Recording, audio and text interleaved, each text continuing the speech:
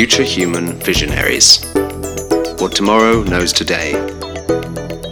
Produced in association with the V&A. Welcome to Visionaries, a podcast dedicated to futurological thinkers. We seek out people who are reimagining innovation in their field and ask them to apply their intelligence to emerging trends.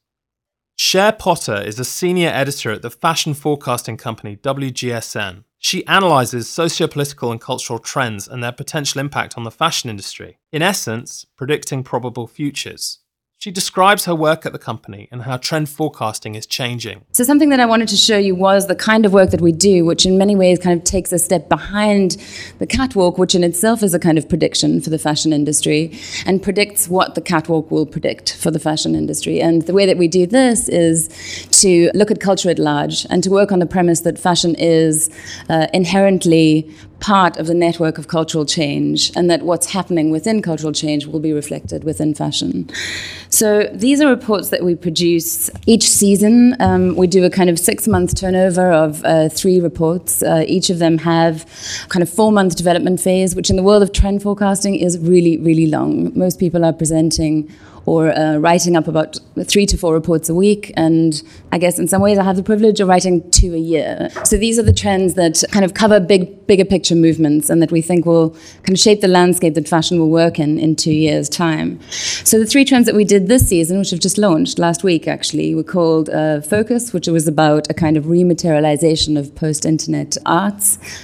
History 2.0, which was about a kind of flattening of history and looking at futurism in the context of de-extinction, so a kind of past made into kind of Paleolithic futures. And then biodynamism, which was really looking at ideas of the human microbiome and also a new philosophy which is called slime dynamics. But essentially these trends try to take the very complex kind of mass of information that we're all confronted with and that are a part of our present conversations on culture and work them into really strong themes or stories. And then within these stories we kind of provide a way of accessing and using them. So something that I think is particularly interesting is that where a lot of you possibly come from quite a critical design background, actually these trends are created by designers for designers. So not so much with a kind of strict logic of criticality, but with a quite loose and vague logic that allows for inspiration and possibility. I think there was a really interesting comment recently or proposal recently by Simon Scheffer, who's a science historian that probably most of you know. And he was talking about Newton's Principia Mathematica and how the conception of a kind of self-contained, sudden inspiration is no longer really relevant and that all things are part of like an expansive web and that Newton himself and his Principia Mathematica was actually only one kind of manifestation of this web of influences. And this is exactly how we see fashion operating and what we try to promote. So something that's worth discussing, first of all, possibly is our methodology. The future that we present is more viable if it is more largely networked. So if it's kind of, the larger the network is that has kind of contributed towards the trend, the more viable it is. And so we begin with a kind of mass gathering almost. Each trend season begins with a kind of mass gathering, which has curators, global WGSN researchers, and invited guests. This then goes into a kind of series of image boards, so really hundreds and hundreds of image boards that speak about the kind of cultural conversations that are happening at the moment. Something that's really fascinating in a conversation that we were having, I think, is how these images are used and the kind of aesthetic logic that operates behind fashion trends. And essentially, I guess that we would consider images as facts and then use them to create fictions. And these fictions are simplified stories of what is happening in the cultural world today. And so each of these 18 research and references that we outline for each trend, each season, is then expanded into a 1,000-word essay. So there is a kind of background hyperlinked theory operating behind each trend. But then there is a kind of parallel function of these trends as well, and I think this is possibly the most interesting, is that these images are selected quite specifically so that the combination of them inspires ideas for future clothing. So there are kind of very carefully combined textures and concepts that can be used and translated quite easily in a highly visual industry, such as the fashion industry. think something else that's really interesting to mention is that because, as I said to you, this is a kind of theoretical object produced by designers, there is a kind of very, a kind of materialistic way of dealing with images and words. And that's something that forecasting does quite well, and also quite appallingly, is create bizarre neologisms and very strange kind of catchphrases to summarize movements that are happening in fashion at the moment. So some great examples that are maybe more successful are things like nanofacture, and ones that we've ourselves come up with are things like JPEG genetics. But there is also a kind of very loose and free way that words are used. So last week, I in fact heard someone say, "Oh my God, that's so eau de toilette," which is, of course, mildly ridiculous. But I think there is a really relevant and important semantic value to descriptions that create moods or kind of option moods over facts, or promote unlikely associations over explicit definitions. And this is something that the language of fashion forecasting tries to do. It's used almost as a material that's cut, pasted, manipulated, expanded, invented. Almost like a real-time, living, breathing kind of constellation plot that outlines trends and their links to scientific innovation and music videos, celebrity culture, new modes of manufacture. And what's really fascinating about this new model, what's being speculated for its development, is that it will exist as a kind of 3D breathing kind of animal made up of trends DNA in some ways, but that what it'll allow as well is for people to upload images of themselves.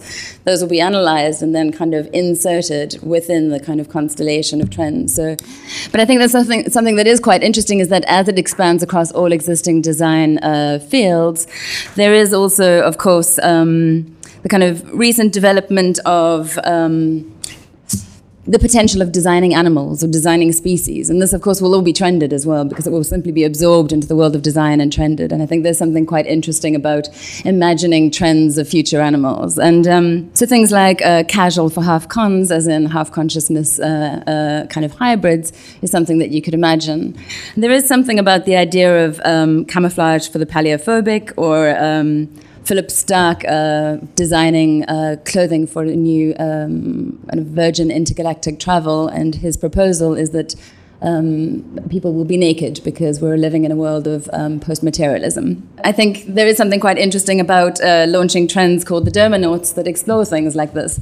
What's quite fascinating, I think, essentially about what this kind of language and what forecasting does is that it kind of takes future speculation and then almost transplants it into the mundane, like the kind of language and visuals that you might see in a magazine like Grazia, and so in some senses allows you to inhabit it and assume its normality. Ben Beaumont-Thomas of Future Human asked how WGSN discriminates between likely and unlikely future scenarios. It's an interesting question in terms of any forecasting company. One of the first questions that you do get asked, and it is one of the more relevant, is how self-fulfilling are trends. And of course, when you're working for a company that is the biggest trend forecasting company in the world and has 38,000 clients, then the trends that you produce are in many ways also created.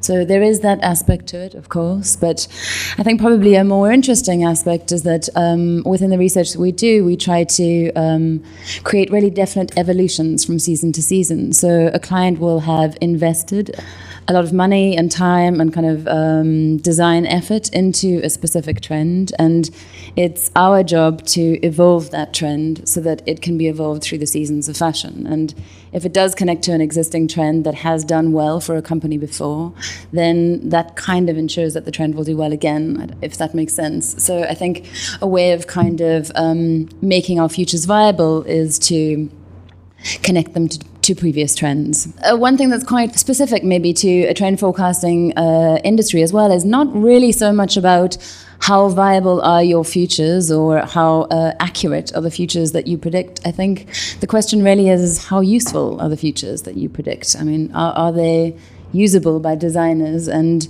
do they provide enough design inspiration? I think that's actually a more accurate way of describing viability within the world of trend forecasting. The trends that I make, which are the kind of most future forward, are kind of vague, and there's immense amount of freedom to speak about emerging science fiction movements in Zimbabwe and cosmology in Nigeria. But when it gets down to people who are actually talking about what will happen in the fashion industry in the next 6 months, then there is much more accuracy in terms of form, color, materials, themes. So that's how the industry is structured, is that there is an increasing level of accuracy the closer that you get to a seasonal outcome. But there is a kind of chaos and freedom to desire, even if it is collected. But will middlemen services like WGSN become less important as individuals gain more and more access to information online? Trends don't need to be created by established industries, that they can be managed by culturally aware people who can use them almost as a kind of activist tool against existing institutions. And that's, I think, an incredibly interesting avenue for trends. But on the other side, I think more in a kind of, maybe more in the vein of a kind of curatorial discussion. Yes, I think there absolutely is space for trends to continue, because I don't think that an entirely kind of multi-vocal authority that isn't curated has any relevance, really. I mean, I think you can listen to a million voices and they don't tell you a message, really. There does need to be some kind of message extracted from something, and somebody's got to do that job. And I think that is a job of a trend forecaster. But something that is a major concern in the trend forecasting industry is that traditionally it has laid out very strict evolution of how things will progress. So at the moment, for example, we'll have, of course, spring, summer 13, and then we have autumn, winter 13, 14, and then we have spring, summer 14. And these are all kind of very neatly categorized by us as kind of temporal timekeepers of the fashion industry. And this is something that's a major threat to trends forecasting, is that no one listens to that anymore. Now, if you go to Topshop, they're showing autumn, winter 13, 14, spring, summer 15, and spring, summer 13, all simultaneously, which basically has made all of our future research irrelevant. So I think there is something to be said about absolute instant absorption, and that when it's there, people can't not absorb it. The kind of age in which there is the kind of spontaneously inspired auteur may be less preferable than an emerging age in which all ideas are simply one manifestation of a network of similar ideas. And I think that that's not a challenge to trend forecasting. I think that's what trend forecasting is the mapping mechanism of that. This recording took place at an event convened by the V&A, with support from Z33, the Wellcome Collection, and the Arts and Humanities Research Council. This podcast was produced by Future Human in Dalston, London. For more episodes of the Future Human podcast, visit iTunes or soundcloud.com.